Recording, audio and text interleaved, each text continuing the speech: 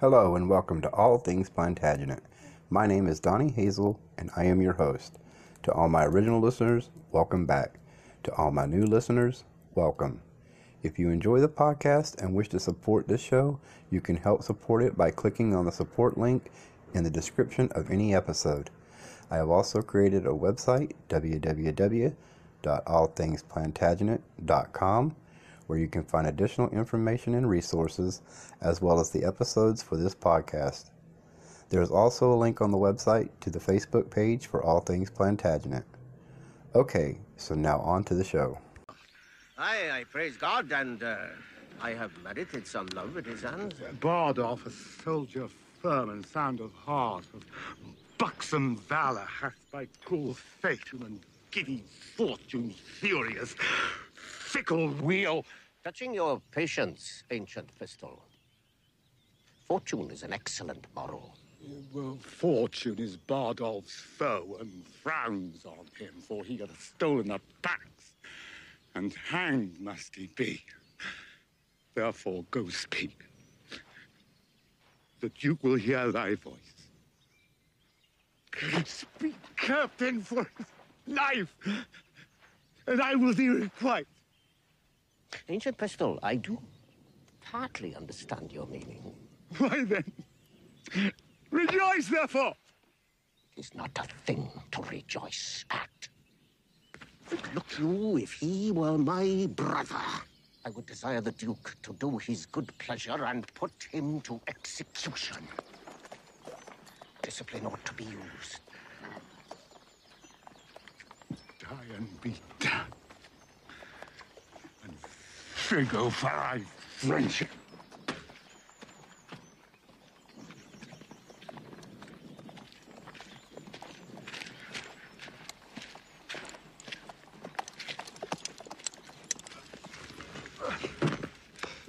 How now, Llewellyn? Comest thou from the bridge? Aye, so please your majesty. The Duke of Exeter hath very gallantly maintained the bridge. What men have you lost, Llewellyn? I think the Duke hath lost never a man, but one that is like to be executed for robbing a church. One Bardolph, if your majesty know the man. His face is all bubicles and whelks and knobs and flames of fire. And his lips blows at his nose, and it is like a coal of fire, sometimes blue, sometimes red. But his nose is executed and his fire's out.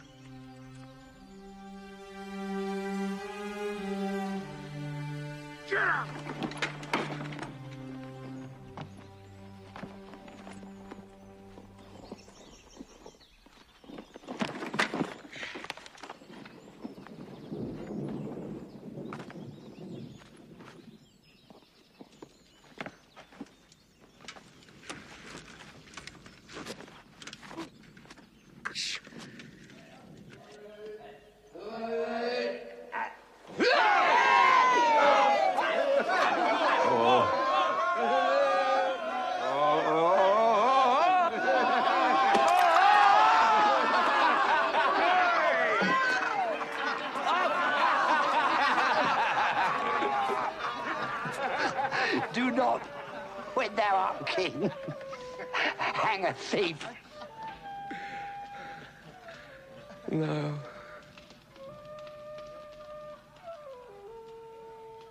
Thou shalt.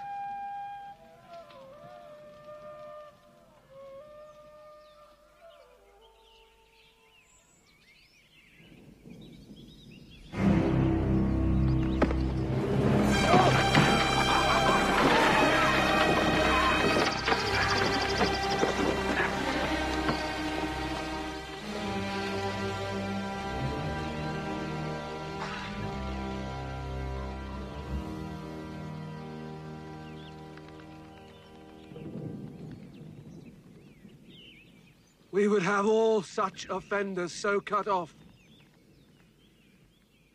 And we give express charge that in our marches through the country, there be nothing compelled from the villages, nothing taken but paid for, None of the French upbraided or abused in disdainful language.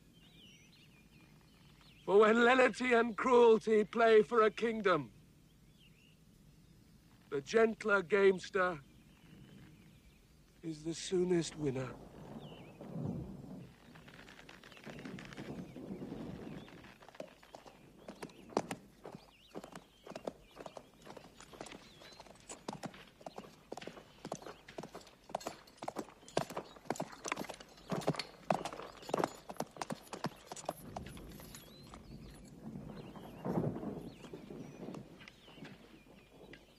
Thus, says my king, say thou to Harry of England, though we seemed dead, we did but sleep. Tell him we could have rebuked him at Harfleur.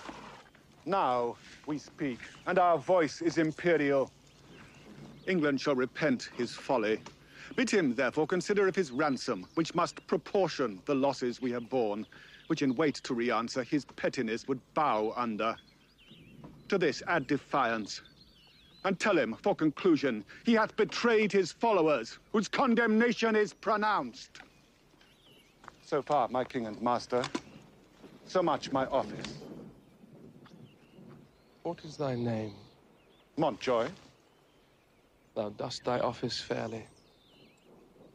Turn thee back, and tell thy king I do not seek him now, but could be willing to march on to Calais without impeachment. Go therefore, tell thy master, here I am. My ransom is this frail and worthless trunk.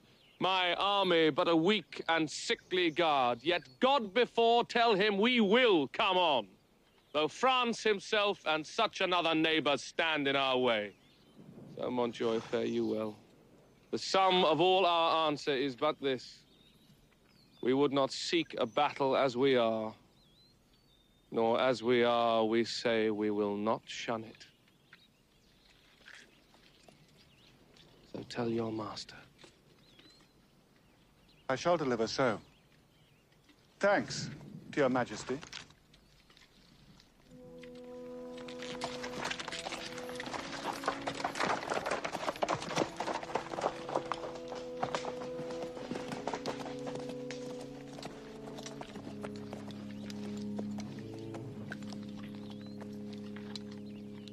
I hope they will not come upon us now. We are in God's hand, brother, not in theirs.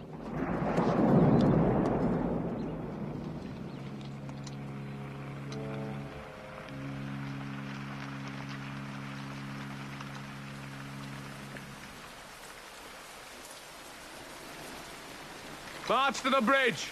It now draws towards night. Beyond the river we'll encamp ourselves. And on tomorrow, bid them march away.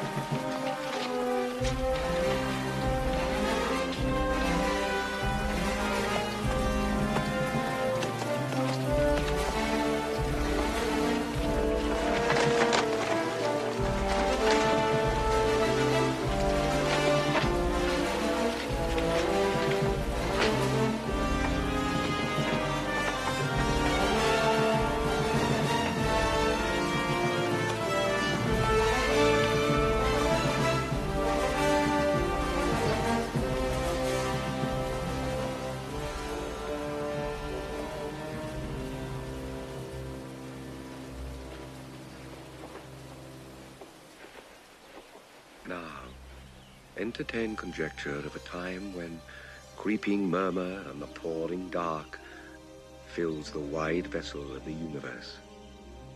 From camp to camp, through the foul womb of night, the hum of either army stilly sounds, that the fixed sentinels almost receive the secret whispers of each other's watch. Fire answers fire, and through their paly flames, each battle sees the other's umbered face. Steed threatens steed in high and boastful neighs, piercing the night's dull ear. And from the tents, the armorers, accomplishing the nights, with busy hammers closing rivets up, give dreadful note of preparation. Proud of their numbers and secure in soul, the confident and overlusty French do the low-rated English play at dice, and chide the crippled, tardy-gated knight, who like a foul and ugly witch doth limp so tediously away.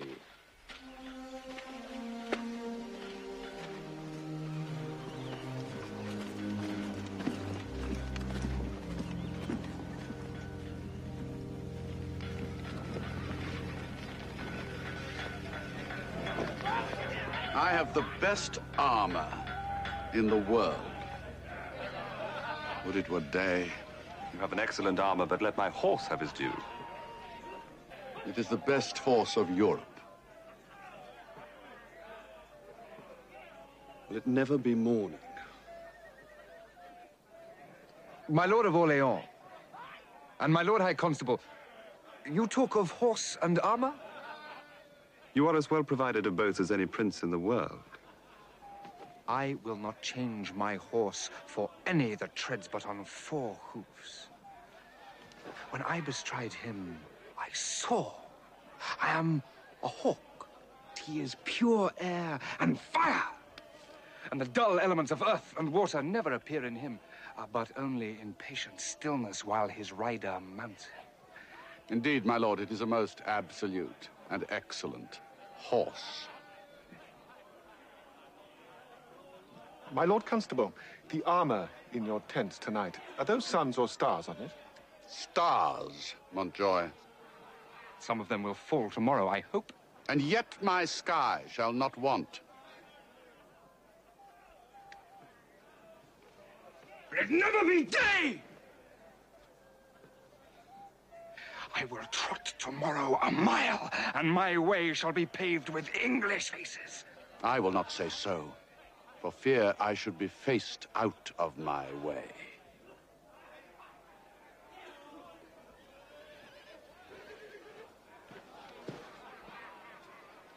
I'll go arm myself.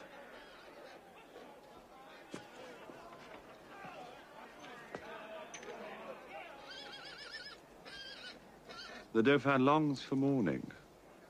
He longs to eat the English. I think he will eat all he kills. He never did harm that I heard of. Nor will do none tomorrow. Would it were day. Alas, poor Harry of England. He longs not for the dawning as we do. If the English had any apprehension, they would run away. That island of England breeds very valiant creatures.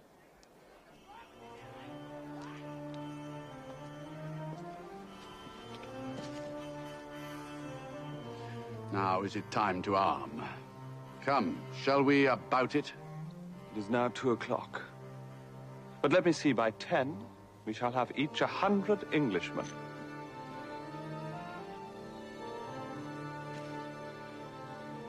A poor, condemned English, like sacrifices by their watchful fires, sit patiently and inly ruminate the morning's danger.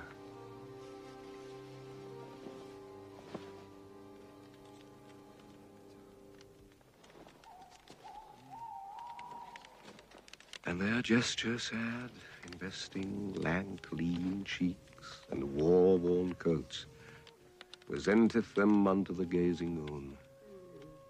So many horrid ghosts.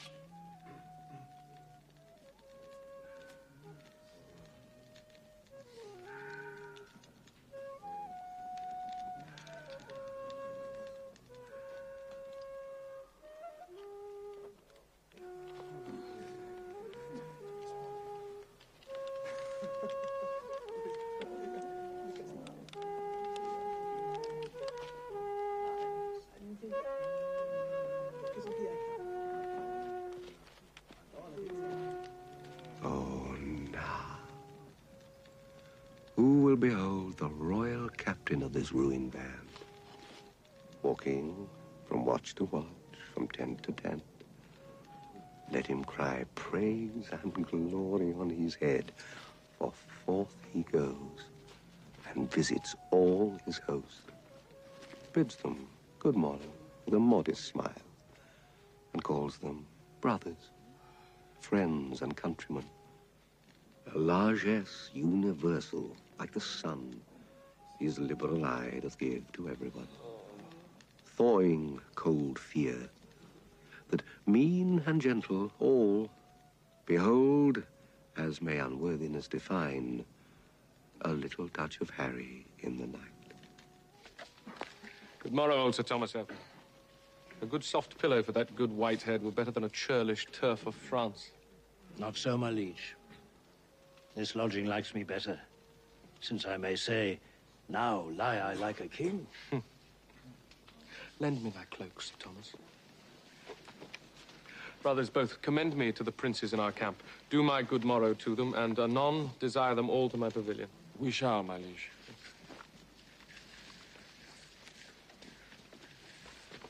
Shall I attend your grace?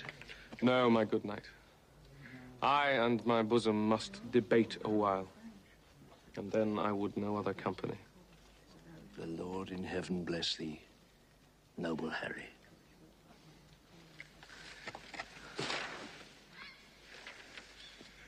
God a mercy, old heart.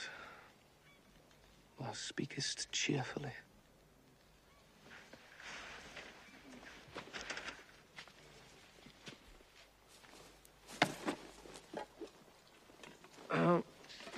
Qui va là?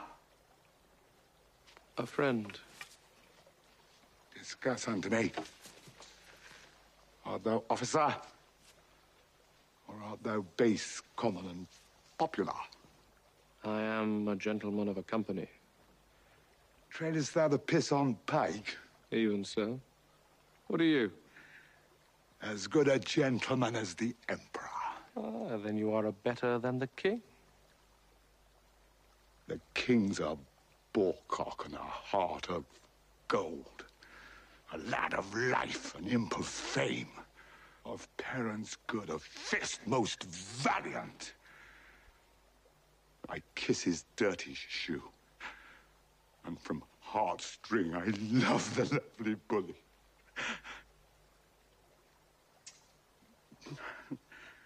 What is thy name?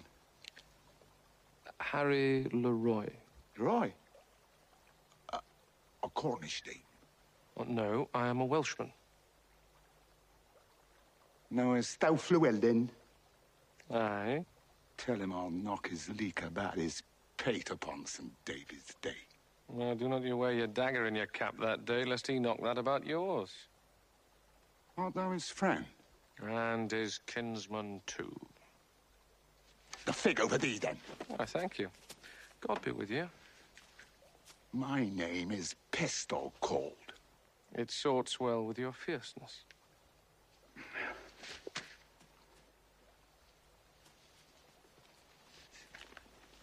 Captain Llewellyn. In the name of Jesus Christ, speak lower.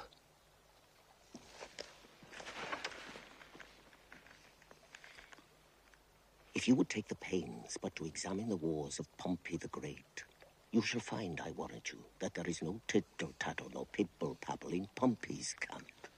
Why, the enemy is loud, you hear him all night.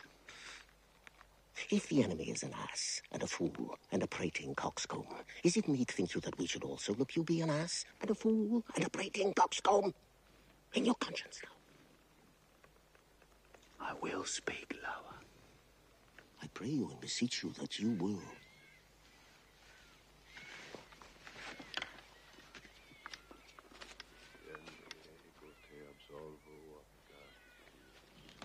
In nomine Patris et Filii et Spiritus Sancti.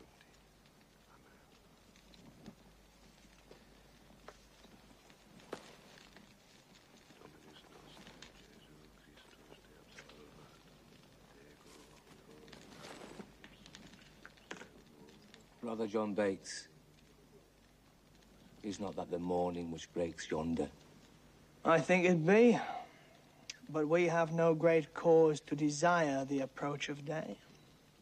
We see yonder the beginning of the day. But I think we shall never see the end of it. Who goes there? A friend. Under what captain serve you? Under Sir Thomas Erpingham.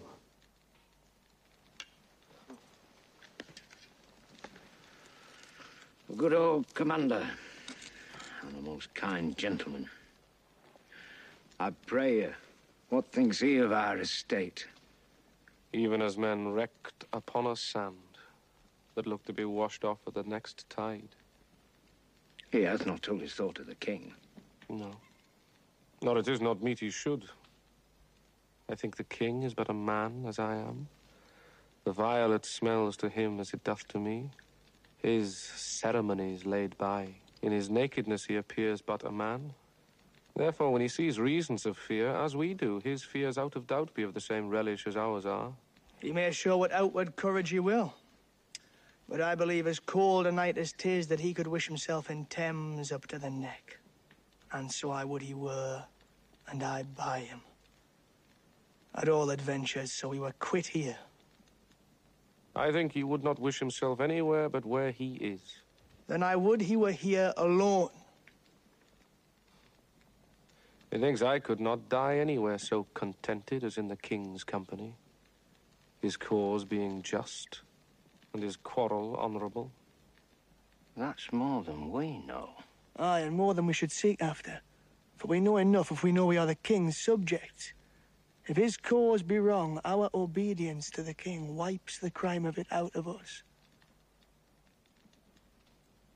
But if the cause be not good, the king himself hath a heavy reckoning to make.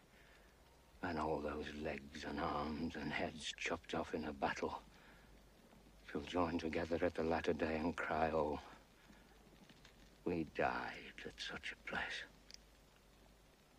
Some swearing, some crying for a surgeon, some upon their wives left poor behind them, some upon the debts they owe, some upon their children rawly left.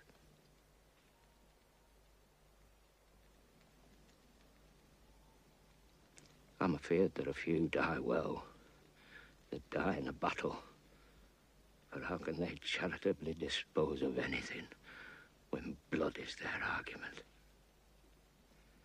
Now, if these men do not die well, it'll be a black matter for the king that led them to it. So if a son that is by his father sent about merchandise do sinfully miscarry upon the sea, the imputation of his wickedness by your rule should be imposed upon the father that sent him. But this is not so. The king is not bound to answer the particular endings of his soldiers, nor the father of his son, for they purpose not their deaths when they purpose their services. Besides, there is no king, be his cause never so spotless, can try it out with all unspotted soldiers. Every subject's duty is the king's, but every subject's soul's his own.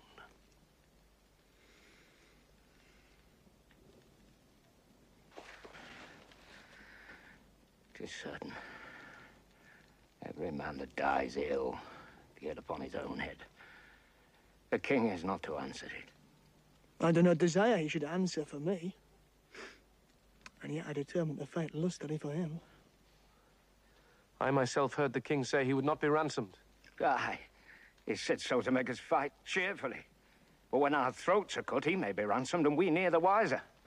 If I live to see it, I'll never trust his word after. You pay him, then. You'll never trust his word after. Come, 'tis a foolish saying. Your reproof is something too round. I should be angry with you if time were convenient. Let it be a quarrel between us, if you live. Be friends, you English fools, be friends! We have French quarrels enough!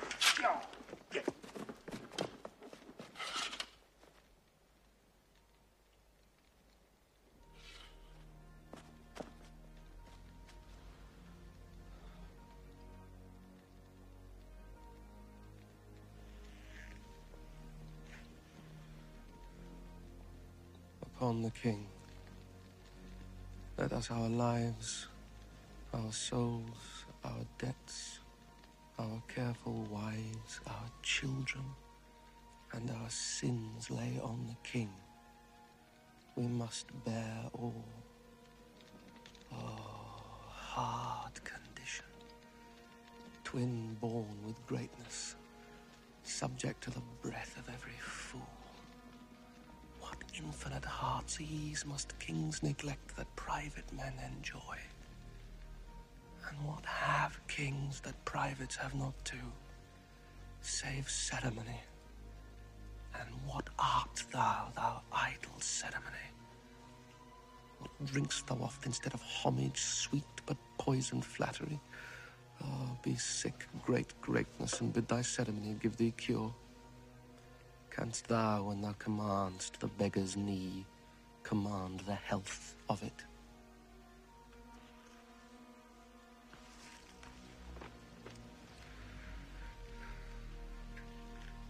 No, thou proud dream that playest so subtly with a king's repose.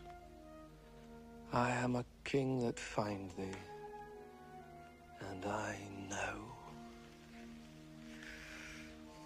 'Tis not the balm, the scepter and the ball, the sword, the mace, the crown imperial, the intertissued robe of gold and pearl, the farced title running for the king, the throne he sits on, nor the tide of pomp that beats upon the high shore of this world. No, not all these thrice gorgeous ceremony, not all these laid in bed majestical, can sleep so soundly as the wretched slave, who with a body filled and vacant mind gets him to rest, crammed with distressful bread, never sees horrid night, the child of hell, but like a lackey from the rise to the set, sweats in the eye of Phoebus, and all night sleeps in Elysium.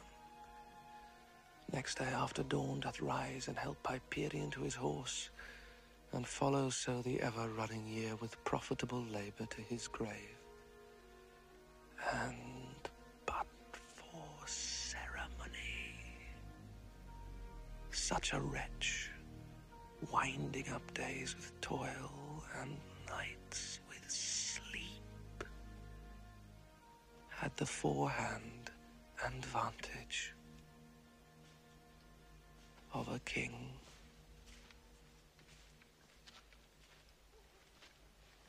My lord, your nobles, jealous of your absence, seek through the camp to find you.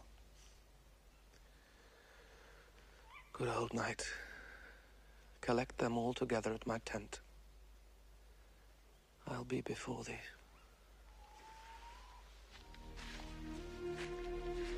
O God of battle, steel my soldiers' hearts. Possess them not with fear. Take from them now their sense of reckoning, if the opposed numbers pluck their hearts from them.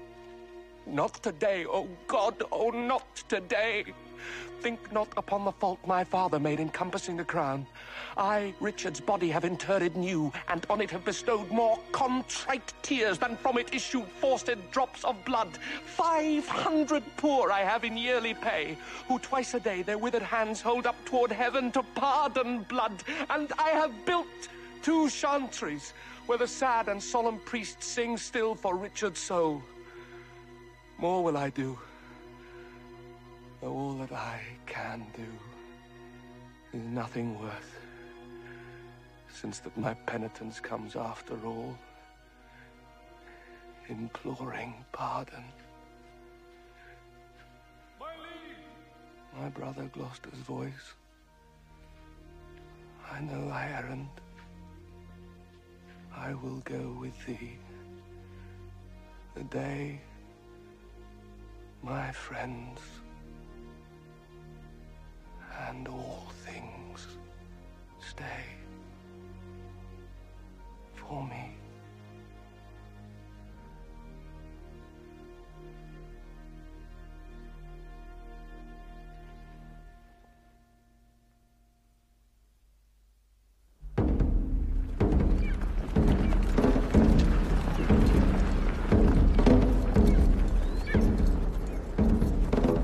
Mark how our steeds for present service neigh. Mount them, and make incision in their hides, that their hot blood may spin in English eyes. Do but behold yon poor and starved band, and your fair show shall suck away their souls, leaving them but the shales and husks of men. It is not work enough for all our hands. Why do you stay so long, my lords of France? Yon island carrions, desperate of their bones, ill-favoredly become the morning field. They have said their prayers, and they stay for death. A very little let us do, and all is done. Then let the trumpet sound, the tucket sonnets, and the note to mount. For our approach will so much dare the field, that England shall couch down in fear and yield.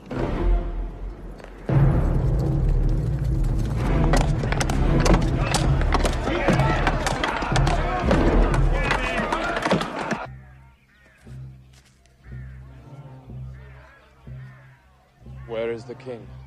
The king himself is rode to view their battle.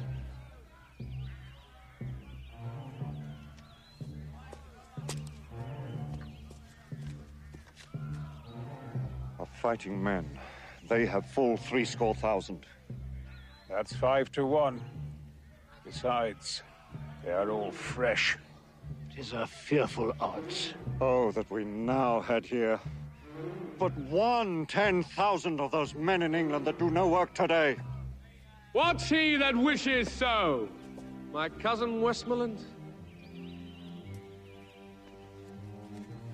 No, my fair cousin. If we are marked to die, we are enough to do our country loss. And if to live, the fewer men, the greater share of honor. God's will, I pray thee, wish not one man more. Rather, proclaim it, Westmoreland, through my host, that he which hath no stomach to this fight, let him depart. His passport shall be made, and crowns for convoy put into his purse. We would not die in that man's company that fears his fellowship to die with us. This day is called the Feast of Crispian. He that outlives this day and comes safe home will stand a tiptoe when this day is named, and rouse him at the name of Crispian. He that shall see this day and live old age will yearly, on the vigil, feast his neighbors and say, tomorrow is St. Crispin's. Then will he strip his sleeve and show his scars, and say, these wounds I had on Crispin's day. Old men forget, yet all shall be forgot, but he'll remember with advantages what feats he did that day. Then shall our names, familiar in their mouths as household words, Harry the King, Bedford and Exeter, Warwick and Talbot, Salisbury and Gloucester, be in their flowing cups freshly remembered. This story shall the good man teach his son, and Crispian shall ne'er go by from this day to the ending of the world, but we in it shall be remembered. We few, we happy few, we band of brothers, for he today that sheds his blood with me shall be my brother. Be he ne'er so vile, this day shall gentle his condition. And gentlemen in England, now abed, shall think themselves accursed they were not here, and hold their manhoods cheap, whiles any speaks that fought with us upon St. Crispin's Day!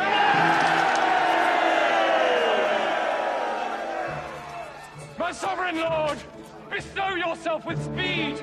The French are bravely in their battle set, and will with all expedients march upon us. All things are ready if our minds be so. Perish the man whose mind is backward now. Thou dost not wish more help from England, cuz? God's will, my liege. Would you and I alone, without more help, could fight this royal battle? You know your places. God be with you all.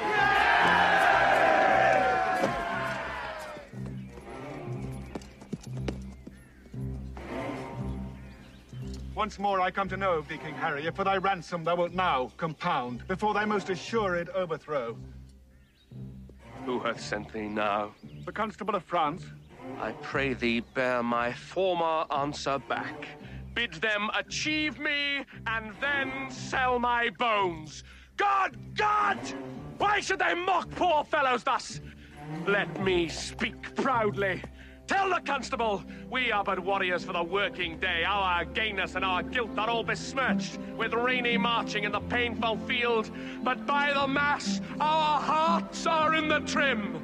Herald, save thou thy labor. Come thou no more for ransom, gentle herald. They shall have none, I swear, but these my joints, which, if they have, as I shall leave them, shall yield them little. Tell the constable. I shall, King Harry. And so fare thee well. Thou never shalt hear herald any more.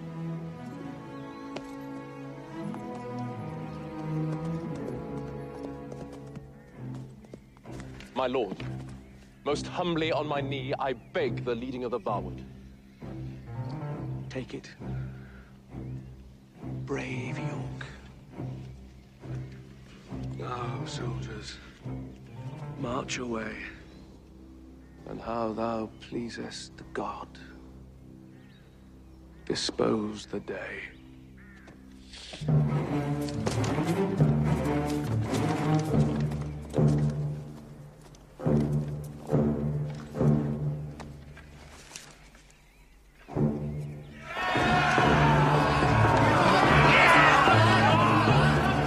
So, our scene must to the battle fly, where, oh, for pity, we shall much disgrace with 4 or 5 most vile and ragged foils, right ill disposed, in brawl ridiculous, the name of Agincourt.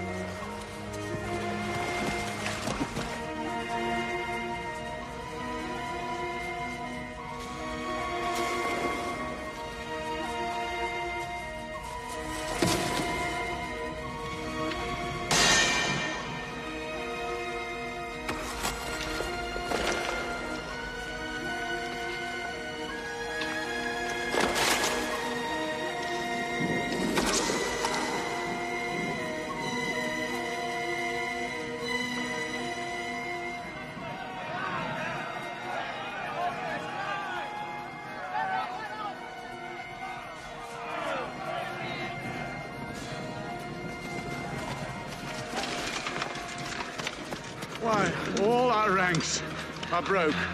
Unpardonable shame. Shame. And eternal shame. Nothing but shame.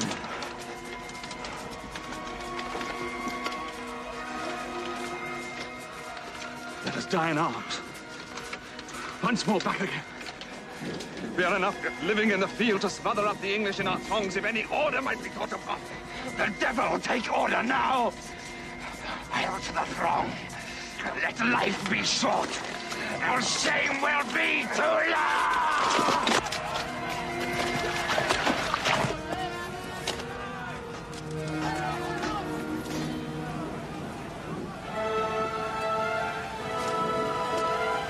Well, have we done, thrice valiant countrymen?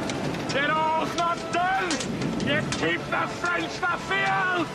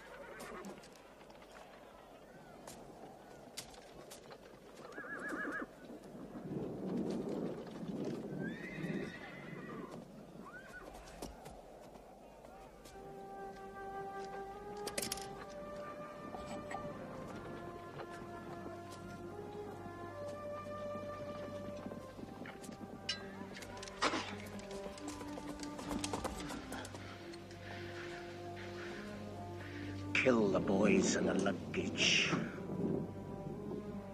'Tis expressly against the law of arms. 'Tis as arrant a piece of knavery, mark you now, as can be offered. In your conscience now, is it not? Certain there's not a boy left alive.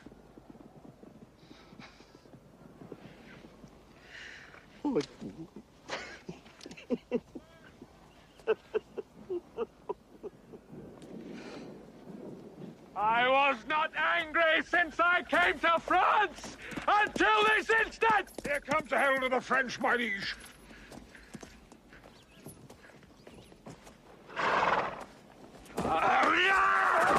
What means they tear out? Eh? Come flow again for ransom! No! Great king!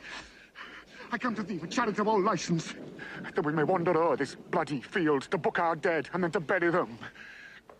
To sort our nobles from our common men. For many of our princes woe the while lie drowned and soaked in mercenary blood. Oh, give us leave, great king, to view the field in safety and dispose of their dead bodies. I tell thee truly, Harold, I know not if the day be ours or no. The day is yours.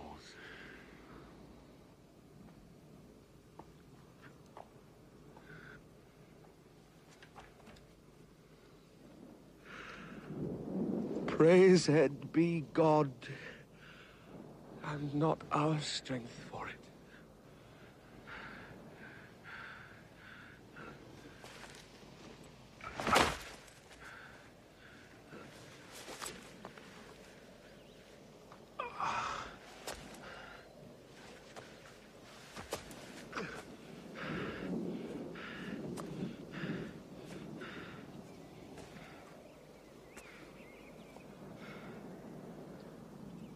What is this castle called that stands hard by? They call it Agincourt. Then call we this the Field of Agincourt, fought on the day of Crispin Crispianus.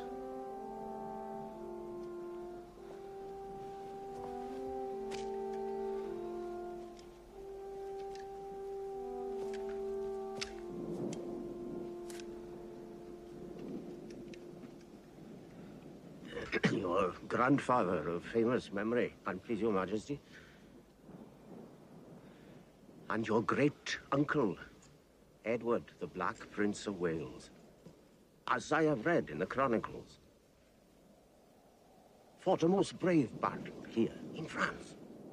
They did, Fleury. Your majesty says very true. If your majesty is remembered of it, the Welshman did good service in a garden where leeks did grow. Wearing leeks in a Monmouth badge, which, as your majesty know, to this hour is an honorable badge of service. And I do believe your majesty takes no scorn to wear the leek upon St. Davy's Day.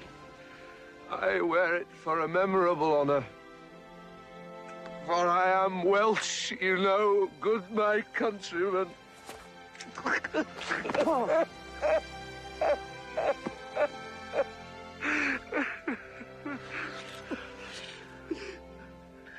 All the water in Wye cannot wash your majesty's Welsh blood out of your body, I can tell you that.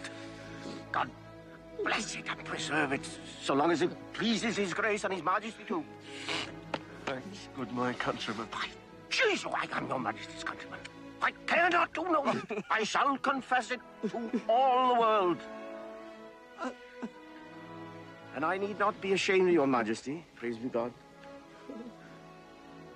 So long as your majesty is an honest man. God keep me, sir.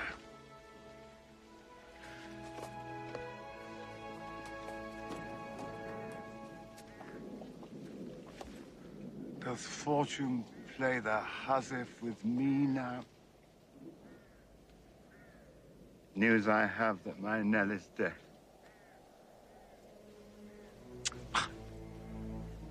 Old do I wax, and from my weary limbs honor is cudgeled. Well, board I'll turn, and something lean to cut purse of quick hand. To England will I steal, and there I'll steal.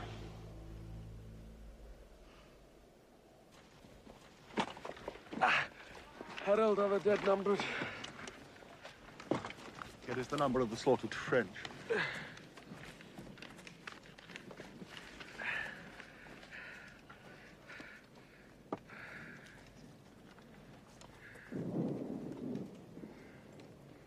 This note doth tell me of 10,000 French that in the field lie slain. Of princes in this number 126.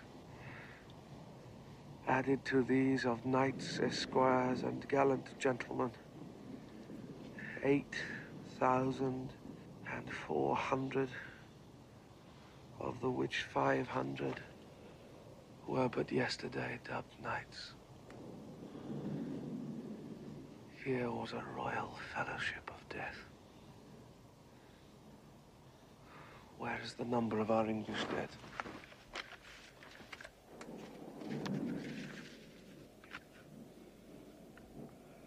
Edward, the Duke of York, the Earl of Suffolk, Sir Richard Keikley, Davy Gam, Esquire, none else of name, and of all other men, but 25.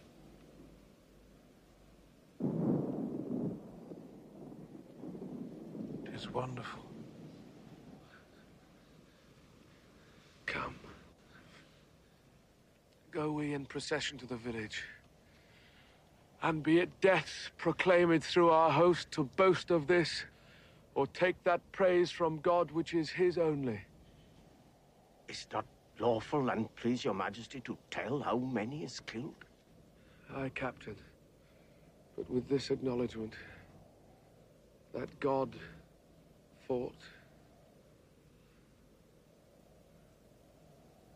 for us. Yes, my conscience. He did us great good. Do we all holy rites. Let there be sung non nobis and Te Deum. The dead with charity enclosed in clay. And then to Calais, and to England then, where ne'er from France arrived more happy men.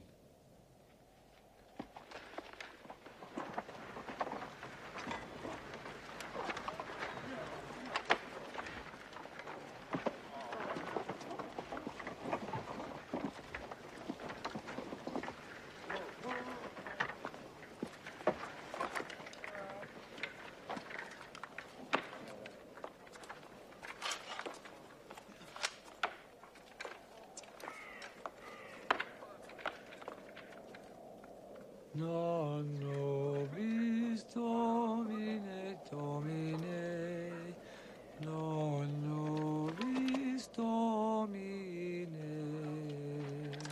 sed nomine, sed nomine, tuo gloria. Non nobis Domine, Domine, non nobis Domine, sed nomine, sed nomine.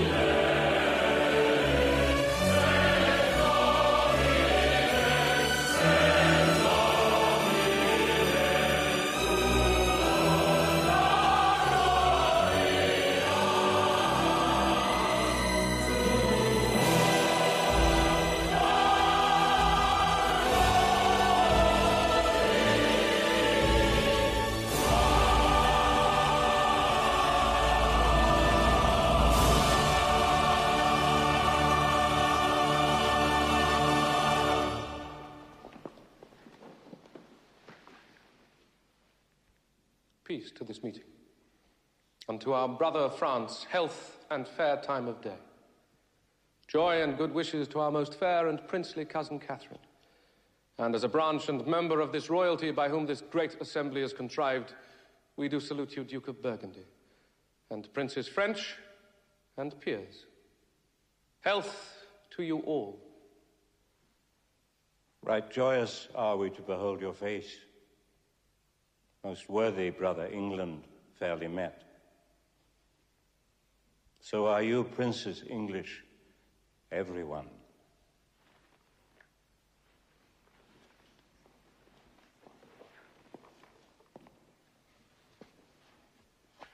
My duty to you both, on equal love, great kings of France and England.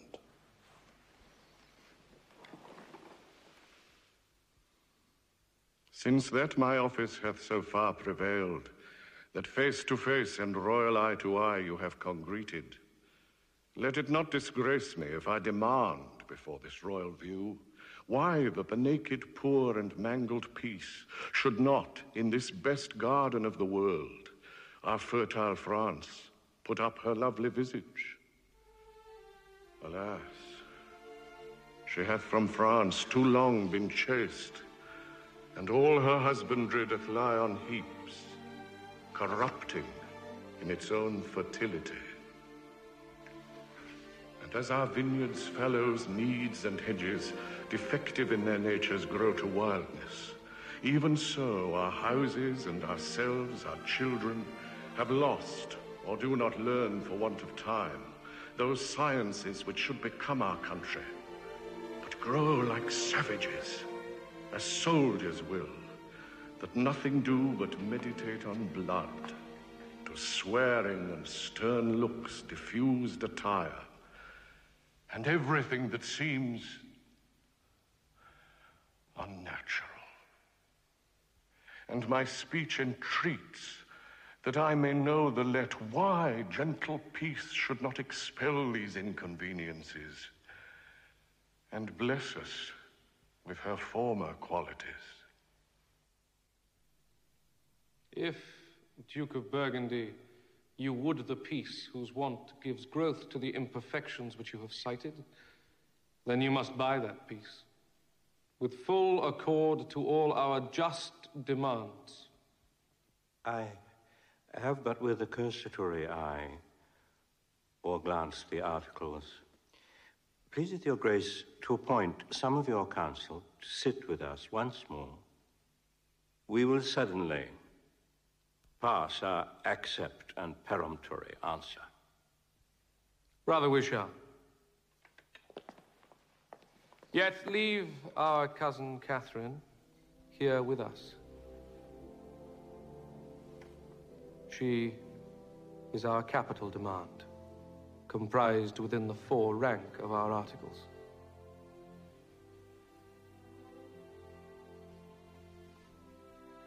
She hath good leave.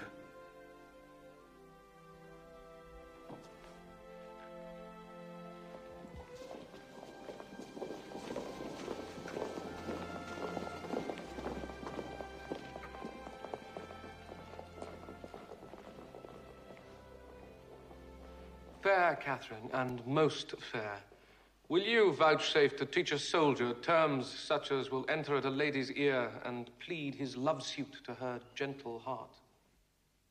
Your Majesty shall mock at me. I cannot speak your England. Oh. Fair Catherine, if you will love me soundly with your French heart, I will be glad to hear you confess it brokenly with your English tongue. Do you like me, Kate? Pardonnez-moi, I cannot tell what is like me. An angel is like you, Kate, and you are like an angel. Que dit-il que je suis semblable à les anges? Oui, vraiment, sur votre grâce, ainsi dit-il. Mon Dieu, les langues des hommes sont pleines de tromperies. What says she, fair one? That the tongues of men are full of deceits? Oui, that the tongues of the men is be full of deceits. That is the princess. Your faith, my wooing is fit for thy understanding. I know no ways to mince it in love, but directly to say I love you. Then if you urge me farther than to say do you in faith, I wear out my suit. Give me your answer, if faith do, and so clap hands in a bargain. How say you, lady? Sir, votre honneur, me understand well. Mary, if you would put me to verses or to dance for your sake, Kate, why, you undid me. If I could win a lady at leapfrog or by vaulting into my saddle with my armor on my back, I should quickly leap into a wife. I could lay on like a butcher and sit like a jackanapes, never off. But before God, Kate, I cannot look greenly, nor gasp out my eloquence, nor I have no cunning in protestation. If thou canst love a fellow of this temper, Kate, that never looks in his glass for love of anything he sees there, let thine eye be thy cook. I speak to thee, plain soldier. If thou canst love me for this, take me. If not, to say to thee that I shall die, 'tis true, but for thy love, by the Lord, no. Yet I love thee too. If thou would have such a one, take me. And take me, take a soldier. Take a soldier. Take a king. And what sayest thou then to my love? Speak, my fair. And fairly, too, I pray thee. Is it possible that I should love the enemy of France? No, Kate. It is not possible that you should love the enemy of France, Kate. But in loving me, you should love the friend of France. For I love France so well that I will not part with a village of it. I will have it all mine. And Kate, when France is mine and I am yours, then yours is France and you are mine. I cannot tell what is that. No, Kate. I will tell thee in French, which I am sure will hang about my tongue like a new married wife about her husband's neck, hardly to be shook off. Je compte sur la position de France et quand vous avez la position de moi, let me see. Donc, votre et France, vous êtes mien. It is as easy for me, Kate, to conquer the kingdom as to speak so much more French. I will never move thee in French unless it be to laugh at me. Sauf votre honneur, le français que vous parlez est meilleur que l'anglais lequel je parle. No, faith, Kate, it's not. But tell me, Kate, canst thou understand thus much English? Canst thou love me? I cannot tell. Well, can any of your neighbors tell, Kate? I'll ask them. By mine honor, in true English, I swear I love thee. By which honor I dare not swear thou lovest me. Yet my blood begins to flatter me that thou dost. Notwithstanding the poor and untempering effect of my visage, now beshrew my father's ambition. He was thinking of civil wars when he got me. Therefore was I created with a stubborn outside, with an aspect of iron, that when I come to woo ladies, I fright them. But in faith, Kate, the elder I wax, the better I shall appear. My comfort is that old age, that ill layer up of beauty, can do no more spoil upon my face. Thou hast me, if thou hast me, at the worst. And thou shalt wear me, if thou wear me, better and better. And therefore tell me, most fair Catherine, will you have me? Come, your answer in broken music, for thy voice is music, and thy English broken. Therefore, queen of all, Catherine, wilt thou have me? That is as it shall please le roi mon père. It shall please him well, Kate. It shall please him, Kate. Then shall also content me.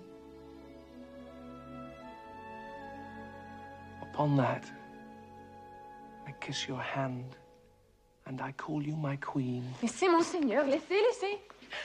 Ma foi, je ne veux point que vous abaissez votre grandeur en baisant la main d'une de votre seigneurie indigne serviteur. Excusez-moi, je vous supplie, mon très puissant seigneur. Then I will kiss your lips, Kate. Les dames et demoiselles vont être baisées devant leur noces. Il n'est pas la coutume de France. Madam, my interpreter, what says she? That is not be the fashion for the ladies of France. I cannot tell what is baissé en English. To kiss? Your Majesty entend better que moi. Ah, it is not a fashion for the maids in France to kiss before they are married, would you say? Oui, vraiment. Oh, Kate. Nice customs curtsy to great kings. You and I cannot be confined within the weak list of a country's fashion. We are the makers of manners, Kate. Therefore, patiently and yielding.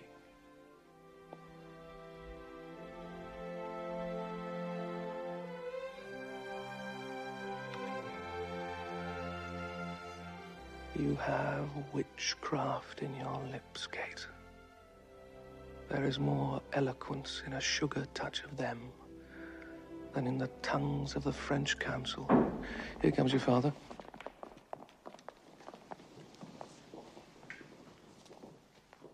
God save your majesty. My royal cousin, teach you our princess English. I would have her learn, my fair cousin, how perfectly I love her. And that is good English.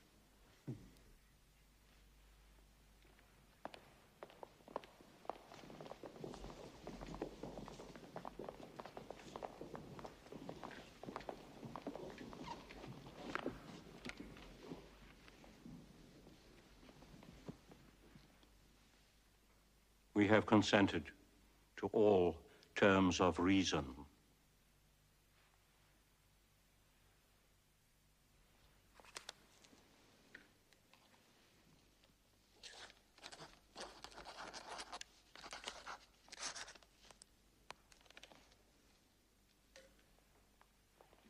And thereupon, give me your daughter. Take her, fair son. And from her blood, raise up issue to me, that the contending kingdoms of France and England, whose very shores look pale with envy of each other's happiness, may cease their hatred. And this dear conjunction plant neighborhood and Christian-like accord in their sweet bosoms, that never war advanced his bleeding sword twixt England and fair France. Amen. Now welcome, Kate, and bear me witness all, that here I kiss her as my sovereign queen.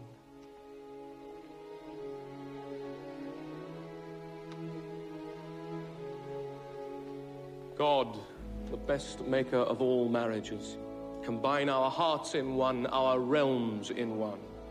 As man and wife, being two, are one in love, so be there twixt our kingdoms such a spousal, that never may ill office or fell jealousy, which troubles oft the bed of blessed marriage, thrust in between the paction of these kingdoms, to make divorce of their incorporate league, that English may as French, French Englishmen, receive each other. God, speak this. Amen. Thus far, with rough and all unable pen, our bending author hath pursued the story. In little room confining mighty men, mangling by starts the full course of their glory. Small time, but in that small, most greatly lived this Star of England. Fortune made his sword, by which the world's best garden he achieved, and of it left his son, imperial lord. Henry VI, in infant bands crowned King of France and England, did this king succeed, whose state so many had the managing. that they lost France, and made his England bleed, which oft our stage hath shown. And for their sake, in your fair minds, let this acceptance take.